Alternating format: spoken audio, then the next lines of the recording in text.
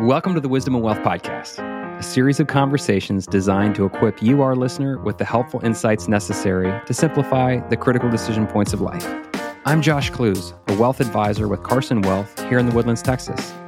I believe my calling in this life is to enable others to fulfill their own calling by helping them harness their financial wealth to their purpose in life. Please join me each week for market thoughts, planning ideas, and most importantly, intangible balance sheet discussions, which highlight the importance of all those things money can't buy and death can't take away. Investment advisory services offered through CWM, LLC, and SEC Registered Investment Advisor. Hello there. Welcome into another episode of Wisdom and Wealth. In the past few weeks, I've been talking through some of the questions that I think would better help our friends and neighbors interview their current financial advisors, or maybe even someone in the future. I wanted to ensure that you felt comfortable and that you understood at a level of detail the industry and how it can best serve your needs. But I've got a question for you, the audience, today. And it's one that we ask around here from time to time. And one that, frankly, sometimes makes me a little bit uncomfortable. I'll be fully transparent. But the question is, have you written your eulogy? It may seem like an odd question to ask, but and maybe even one that doesn't have much to do with financial planning or wealth management, but I submit to you that it does. So I want to go into a little bit more detail about that.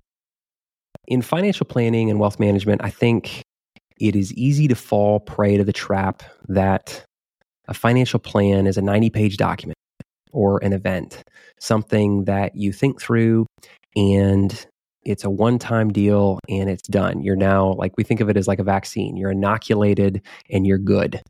But really, true financial planning is a process. It's a reminder of what you believe, why you believe it, and a reminder of what you hope your future holds. This process uncovers some really profound questions, and it's uncomfortable. Sometimes the questions that we ask, we don't have answers to in the moment because they're incredibly personal. So I think that we give short shrift to the financial planning process when we reduce it to things like rate of return and mitigating different risks and so on and so forth.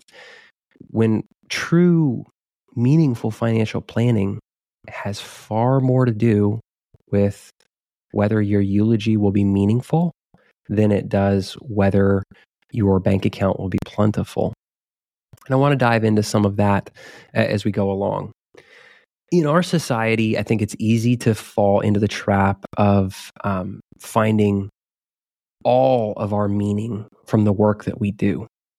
I'm one of these people that believes that work is a good thing. I love what I do, and I plan on doing it as long as the Lord gives me the capacity to do it. But in our society where I'm not going to give you discoveries here necessarily, but I'm going to give you observations that I've made. When people go from having work that they enjoy or even work that they don't enjoy to absolute time freedom, our society likes to call that retirement, it creates a very painful air bubble that some people fill with productive things and others not so productive. I think that it would be unkind if we as financial planners didn't help our clients think through that process. We hint at it. We say, well, when every day is a Saturday, what are you going to do? Just the same, too much of a good thing we all intuitively know it is not helpful. So having unlimited time freedom sometimes might not be a good thing as well. Just the same as that fourth glass of wine might not be a good thing. That second bowl of ice cream you may pay a price for, right? Everything has diminishing returns if you leave it to its own design and consume too much of it. And so the things that I want clients to focus on are, now that I have time freedom, what am I going to do that in this next chapter of life that is going to bring not just myself, but those I care about and the organizations I care about, joy, contentment? What are the things that are going to enrich myself, but also others in the process relationally? Yes, there is a process that we go through financially to achieve that, but the next process is just as important. I used to think that one of the greatest kindnesses in life was that flickering moment where you would have your life flash before your eyes and it would all make sense. And you would, it would just make sense to me, like that was my life's purpose. As I've aged and matured, I still think that may be the case for some people, but I've modified that thought a little bit. I think there are several moments in life where I've thought to myself, to this point, man, this is one of those moments that I was created for. This is one of those moments that I was put here for. One of them happens every night around my dinner table. But I now view these fleeting moments as kind of a puzzle piece. And maybe I'll get to put those puzzle pieces together at the end of my life and it'll all fall into place completely and I'll understand everything completely. Or maybe my kids or my spouse will do that for me after I'm gone. Back to that eulogy question. Have you written your eulogy? So when someone comes to me asking questions about their financial future, they're typically asking, how much do I need for it to be enough? How much is enough, and will it continue to be enough? And I can't help but remember the movie Up. I believe it's I don't think it's Pixar, it's a Disney movie, I believe. But in this movie, Carl and Ellie Fredrickson are saving up for their dream vacation their entire life. And you see through a sequence of events, they age, bills get in the way, events get in the way, and their dream of that ultimate vacation kind of drifts away. And then Ellie passes away. But the reason this movie, besides the fact that it has an outstanding soundtrack, and there's a voice over of a dog in the movie, it's an animated movie, but the voice of the dog in the movie absolutely nails what I think of a dog's voice would be. I hid under your porch because I love you. Of course, I'm joking here, but the reason I love the movie is because, in all seriousness, it points to the process of walking through life together as the true gift. You realize in the end that they wanted to take an adventure together. And in the end, you realize that Ellie fully realized that her adventure was simply walking with Carl.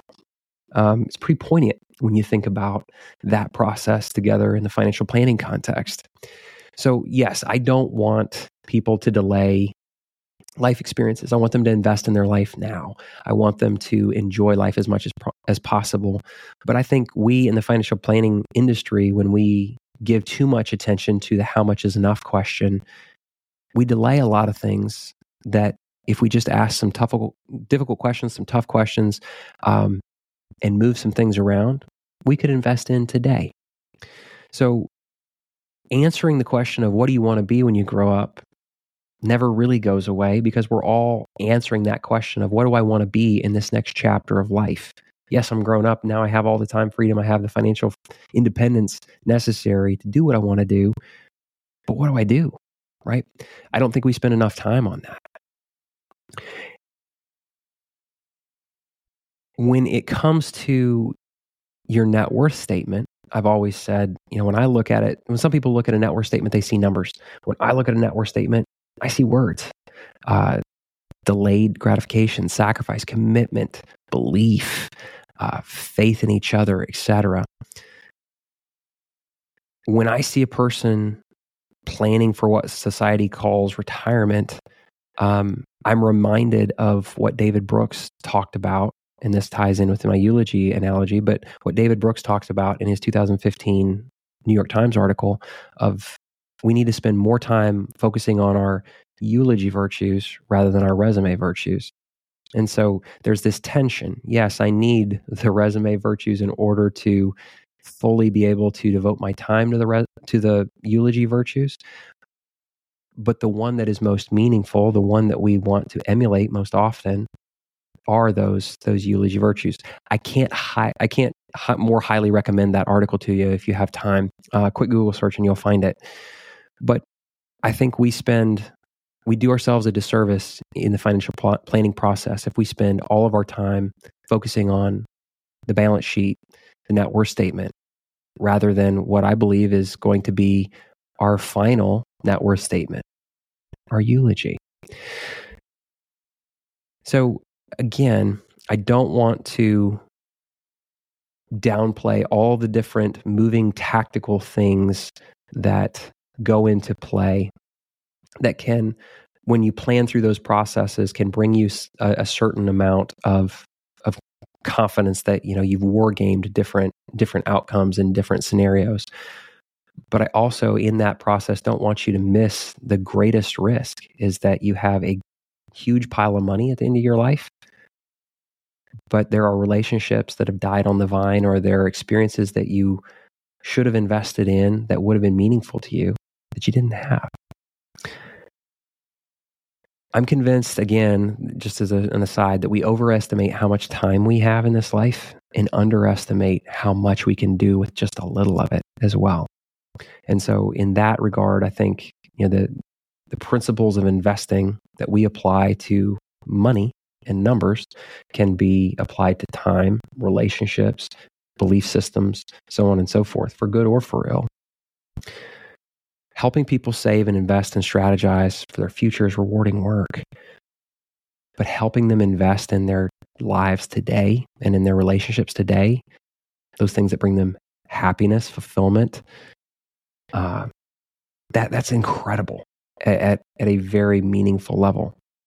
So if I had to leave you with anything, one of the first questions that you need to be asking over and above how much is enough is, what are the things that I'm going to do today, now that I'm on the cusp of, or now that I have, or I'm planning for financial independence? What are the things that I'm going to do today that are going to lead to a fulfilling eulogy? And how can I invest my time, my talents, and my treasure, i.e. your money, into those things that will influence your final balance sheet when everything is said and done?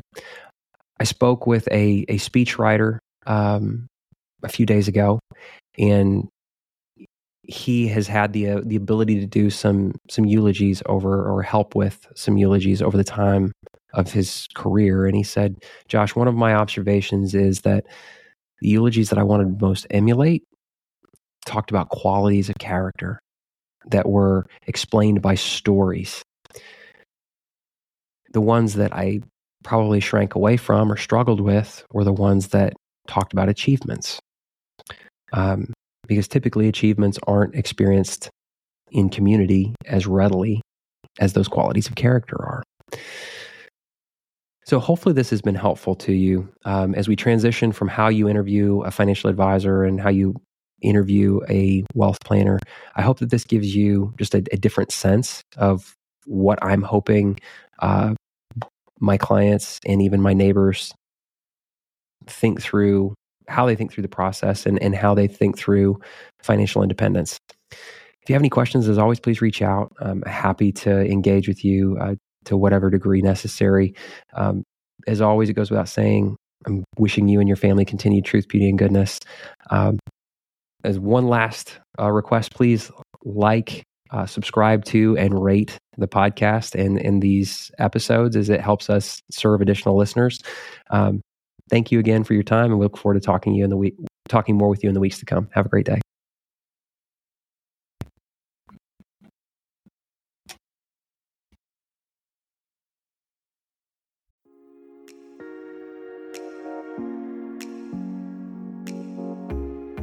Thank you again for joining us. We trust that this time has left you better equipped to steward both your wealth and your financial resources. May you and your family find truth, beauty, and goodness on the road ahead. The opinions voiced in the Wisdom and Wealth podcast by Josh Clues are for general information purposes only and are not intended to provide specific advice or recommendations for any individual. Past performance is no guarantee of future results. All indices are unmanaged and may not be invested into directly. Investing involves risk, including possible loss of principal. No strategy assures success or protects against loss. To determine what may be appropriate for you, please consult with your attorney, accountant, financial, or tax advisor prior to investing. The guests on the Wisdom and Wealth podcast are not affiliated with CWM LLC. Investment advisory services are offered through CWM LLC, an SEC-registered investment advisor. Please know that converting from a traditional IRA to a Roth IRA is a taxable event. A Roth IRA offers tax-free withdrawals on taxable contributions. To qualify for a tax-free and penalty-free withdrawal on earnings, a Roth IRA must be in place for at least 5 tax years. The distribution must take place after age 59 and a half or due to death, disability, or a first-time home purchase of up to $10,000 lifetime maximum. Depending on state law, Roth IRA distributions may be subject to state taxes. Our local address is 1780 Hughes Landing, Suite 570, in Woodlands, Texas, 77388.